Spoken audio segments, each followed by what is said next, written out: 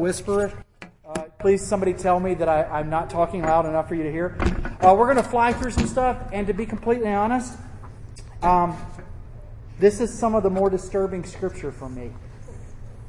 So, I think it's page 717 in the Tapestry Bibles. We're going to go 2 passages of scripture, and then next week we're going to talk about what we skip. We're going to start at verse 12 and read to verse 14, and then we're going to go to verse 20 and read to verse 25. The next day, as they were leaving Bethany, Jesus was hungry. Seeing in the distance a fig tree in leaf, he went to it to find out if it had any fruit. When he reached it, he found nothing but leaves, because it was not the season for figs. Then he said to the tree, "May no one ever eat fruit from you again." And the disciples heard him say it. Now to verse 20. In the morning, as they went along, they saw the fig tree withered from the roots. Peter remembered and said to Jesus, "Rabbi, look, the fig tree that you cursed has withered." "Have faith in God," Jesus answered. "I tell you the truth. If anyone says to this mountain, 'Go throw yourself into the sea,' and does not doubt in his heart, but believes that what he says will happen, it will be done for him. Therefore, I tell you, whatever you ask for in prayer, believe that you have received it, and it will be yours. And when you stand praying, if you hold anything against anyone, forgive him, so that your Father in heaven may forgive your sins." Guys, we're going to fly through some stuff here, but I just want to be completely honest and say, I find this scripture disturbing. Not disturbing like some scripture. Oh, thank you. There's some scripture where truthfully it disturbs me because Jesus is talking about my sin. I'm really fine when he talks about other people's sin, but when he talks about my sin, I'm not the hugest fan of that. But this is more disturbing because I don't understand it. I can give you facts about what's kind of happening. It's not what's happening, it's why. And that's what I don't understand. Such as, okay, here. Blank sheet of paper. The fig is very representative in Old Testament scripture and in Hebrew thought. So we can make some guesses from that, what Jesus is specifically talking about, because the fig tree typically equals the people of God. It's represented over and over and over again, and because of the fact that, well, this is kind of what the story does, okay? We have Jesus walking, and he gets hungry, and he goes, "Hey, there's a tree in leaf. I'd like some figs." But Mark is kind enough to tell us that it's not the season for figs, and that's part of what disturbs me. Jesus is a Palestinian. He would have known if it was the season for figs or not. Okay, it's not like, I go, "Hey, it's winter, and therefore I want some fruit, and I'll go to my neighbor's house and pick one off the tree." No, I know that doesn't happen, okay? The plums in my front yard that mess up my driveway, they happen during the spring and the summer. I understand that. Jesus was obviously trying to teach a lesson here. So he goes and he looks for figs, and then what happens after he gets ticked off at an inanimate tree? Well, he goes to the temple, and he basically kicks butt in the temple when you get down to it. And then after the temple, he walks back by the tree again, and now the disciples see that he's cursed, and Jesus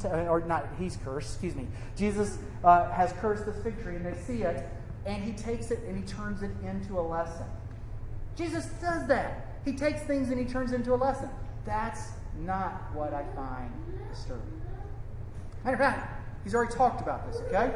Luke tells a parable that is very similar to the story that is in Mark and in Matthew, and it is this. He told them, that he hears Jesus, this parable. A man had a fig tree planted in his vineyard, and he went to look for fruit on it, but did not find any. Does that sound familiar at all? Okay, so he said to the man who took care of the vineyard, "For 3 years now I've been coming to look for fruit on this fig tree and haven't found any. Cut it down. Why should it use up the soil?" "Sir," the man replied, "leave it alone for 1 year, and I'll dig around it and fertilize it. If it bears fruit the next year, fine. If it doesn't, then cut it down." Jesus already talked about this. Here's what disturbs me.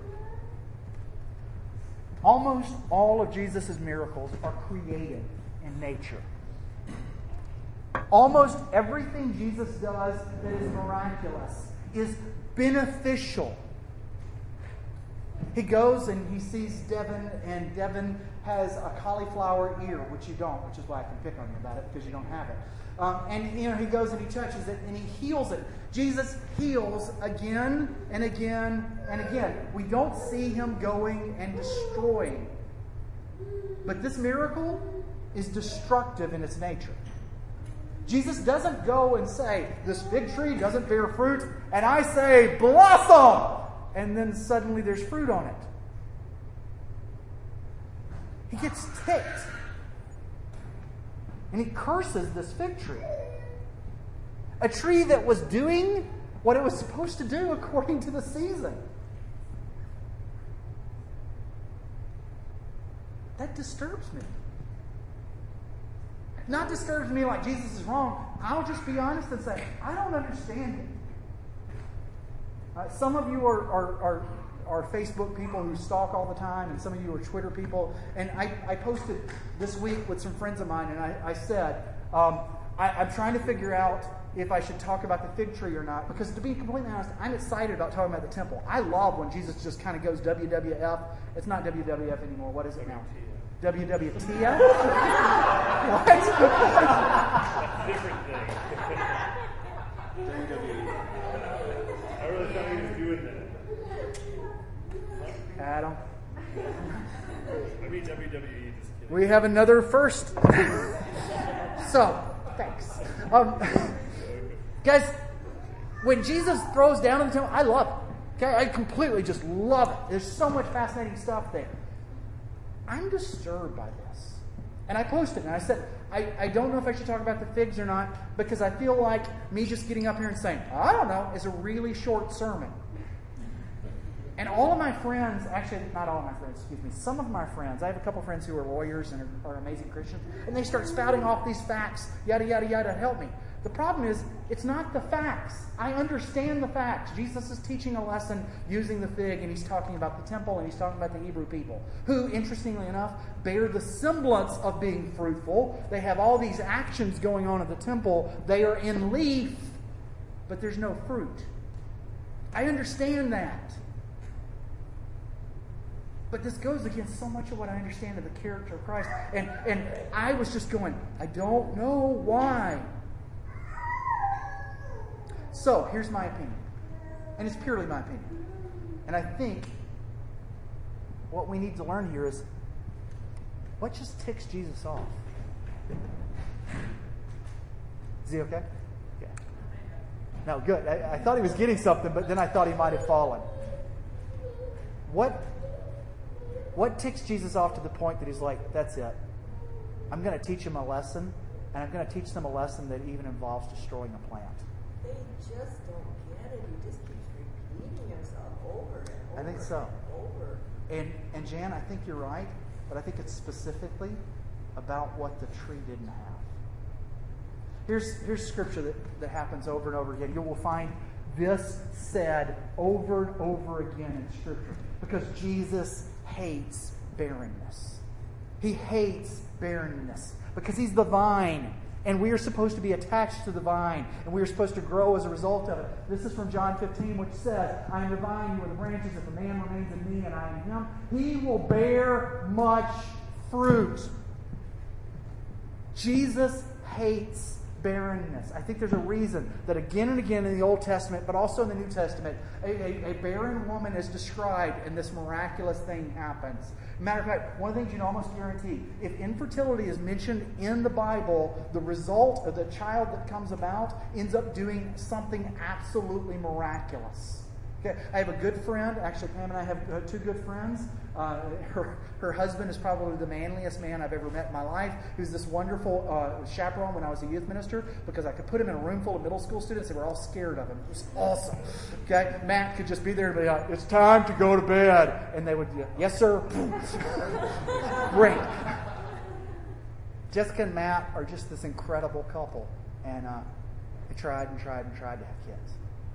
Tried and tried and tried to have kids. And everybody around them, all their friends, were just having kids left and right. Just way too easy, actually. And Jessica and Matt couldn't have kids. And I was reading the scripture. I was specifically dealing with Samuel at this time. And I heard someone say, whenever there's a barren woman, you can almost bet money that God is going to use the child that comes out of that and do something miraculous. God hates barrenness. He doesn't hate the person who's barren. He hates barrenness. We are meant to be fruitful. Not just in having kids, though I do realize that age group wise, most of who we are, that's going to happen eventually. And thankfully, thus far, it's been happening in the right route with marriage and then the kids. That's the way I'd like it. But God wants us to be fruitful. So who's not being fruitful?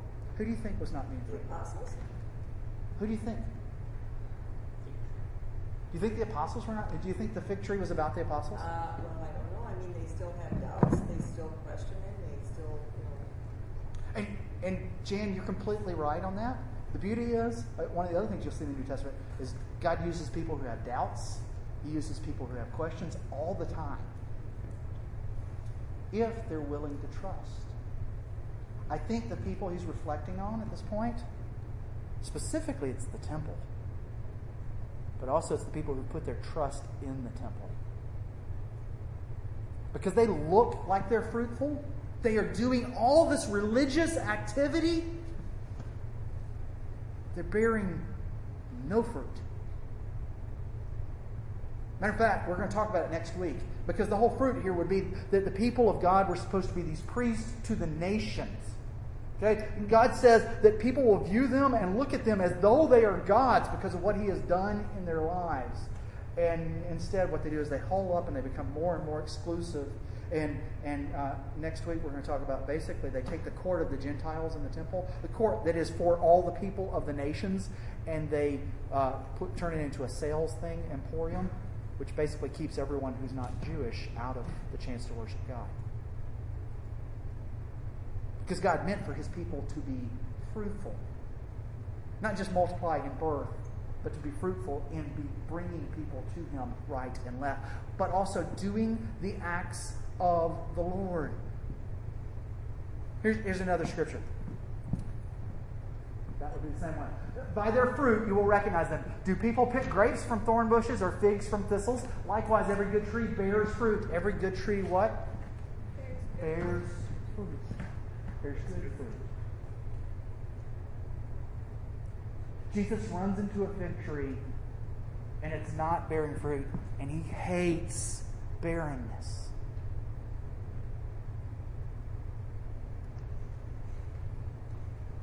I think you see it again and again in the Old Testament, but in the New Testament also.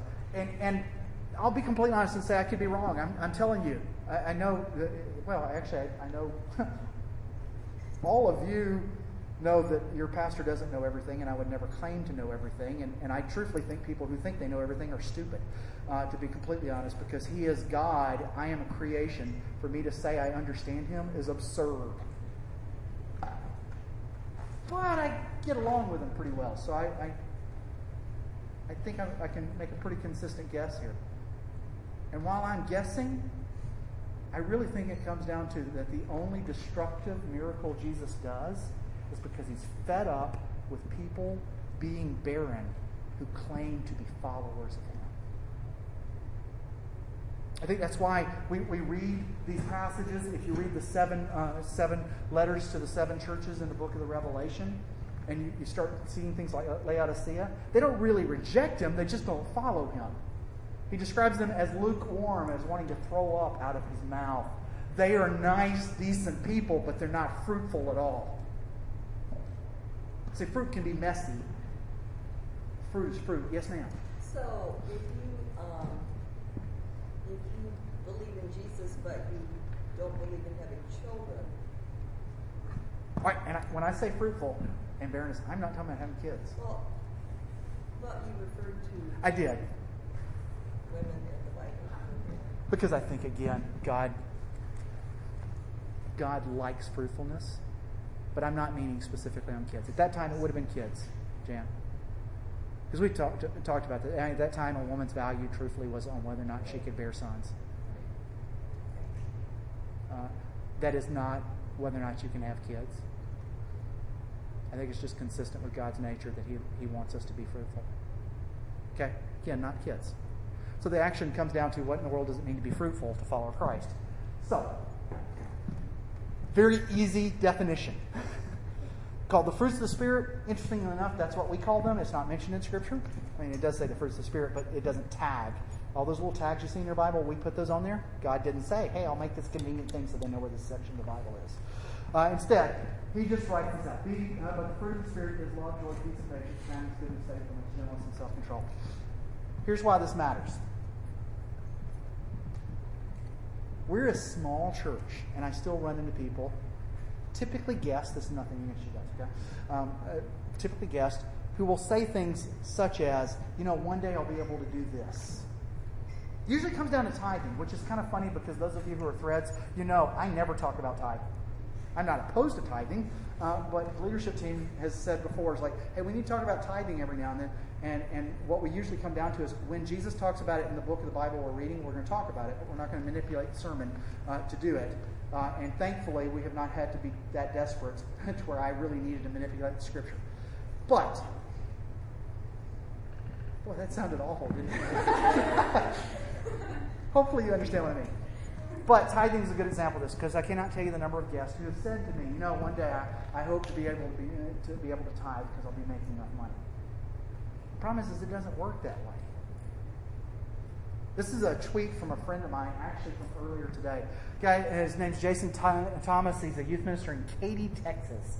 But he said, it's not what you would do if you had $1 million to give away. It's what you're doing with the $20 in your pocket that counts. See, the beauty of it is this. It's not how big your fruit will be one day. It's whether or not you're bearing fruit now.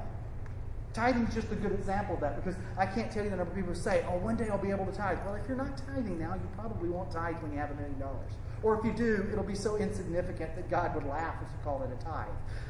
Guys, if you're not being forgiven now, you probably won't be forgiving when life gets easier down the road. One of the things that I was always hit by was, as a college student, I was like, I'm going to be able to spend so much more time with God after I graduate college. Because I was convinced that college was the busiest time on the face of the planet. Only to find out that after I graduated college, it was the easiest time I ever had in my life. See, we always do that. One day I'll be able to do something great with God. I'll be able to do something great with God later on. The problem is if you're not doing it now, you won't do it then. Yes, God changes people. Yes, God does do things. But at the same time, we tend to stay consistent. If you are not practicing love, joy, peace, and patience, kindness, goodness, faithfulness, unless God changes you, you probably won't do it later when you think life is going to get easy. God wants fruitful people. Only time I see him getting destructive, and when I say destructive, I mean destructive. What we're going to read next week in the temple is rather interesting because all he really does is he chases a bunch of people and builds a whip, and he never is described as hitting them. It's not described as destructive. He opens pens. One of my personal favorite things is, that we'll talk about, is there is a mention of birds in cages. Do you know what he does with the cages? He opens them. That's not destructive. That's freedom, but that's not destructive. But Jesus Christ sees barrenness, and he becomes destructive. So, before I end, I know this is short tonight, but before I end, anybody have any questions? Anybody have anything that needs to be added? And then I'll end. Yes, sir. Going back to the fig tree, what do you make of the timing of it? Because I feel like the message is easier to receive if it's in season and it's not there. I think so too. I think Jesus really liked using physical examples. And probably was ticked off at what he knew he was about to see in the temple. And the fig tree bore the brunt of that. I think we quite often like to think of Jesus meek and mild as meaning he's just nice and cute. Jesus wasn't nice and cute. Sometimes I think we think of him too much as this massive image that we have of St. Francis where he's just nice and he talks to the birds. St. Francis stole from his parents. Jesus is not some easy God that we can put into a corner. He's a God who gets ticked when he sees barrenness. Yes, it would make much more sense if it's like, you're supposed to be bearing fruit and you're not. And instead, Jesus was hungry and he didn't see fruit of the stupid thing and he was like, that's it, I'm fed up. And also, he was coming to the end of his life. Jesus. I'm sorry, Jesus can't be irritable. Yes, he was. I mean, he was, he wasn't nice. I mean, he was just And Jan, impatient and I think angry you nailed it, because I think we love to think of Jesus as nice. Jesus had priorities that he cared about more than anything else on the face of the planet. Even descriptions of that he leaves places where he's healing people because he needs to go to Jerusalem. In other words, I'm sorry that you can't walk. It is more important for me to go to Jerusalem than it is for you to walk. That's not nice. He refused to even see his mother again. Yeah.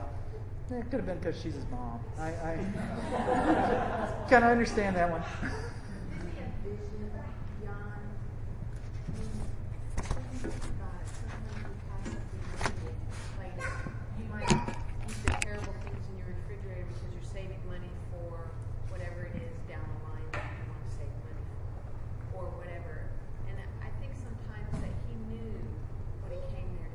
I think he knew what he did. Yeah. Living with a gimpy leg or somebody being sick is not the end all of their life. It's inconvenience, it's yucky, it's hard. But oftentimes it's the very suffering we go through that works about the good things in our lives as well. Sometimes, so, yeah. Well, it says, but I would all even say things work together for good to them that love for God. the good of them of God. That doesn't mean that all things end up being good. They It all means that work all for the good. Right. Now, when you look at Paul's missionary journeys, yeah. he was in prison, he was shipwrecked, and then he ends up on the island of Malta. Those weren't fun things. No, Who I else would have planned to get bit by completely a snake agree. in addition? So, yeah. but it worked about God's purpose, and good came out of that. And so I think sometimes that even though he may, feel the stress. I mean, when you drop drops of blood, it's stressful. That's obvious. But at the same time, he sees beyond. And I think that sometimes with us, like even our children, we patiently go through the discipline to help them in the long run. We don't want them to have the cookie for dinner because in the long run, we want them to be healthy children. So I would say even more than that, he just had a priority. That sometimes he wasn't focused on whether or not it was good for you, he was focused on whether or not it was good for humanity. As in, if you're keeping me from going to Jerusalem, then your need is not as important as this need to get to Jerusalem. That's the big So, deal. guys, here's my simple goal. We're going to sing. My goal is this. Be fruitful this week. Don't live with the lie that, one day I'll do this. Be fruitful now. I mentioned tithing. That doesn't mean giving here. I would appreciate it if you did every now and then. That helps to pay the rent. But I mean, live out love, joy, patience, kindness. I got to sing the stupid song now. Love, joy, peace, and patience, kindness, goodness, faithfulness, gentleness, and self-control. It's the only way I can remember them. Live it out this week. Because when you and I aren't loving to someone because they deserve us to be mean to them, we're barren. And my understanding is that Jesus hates barrenness. So let's pray. Jesus, help us to be fruitful. Help us to bear the fruits of your Spirit and to live it out. I pray this in your name. Amen.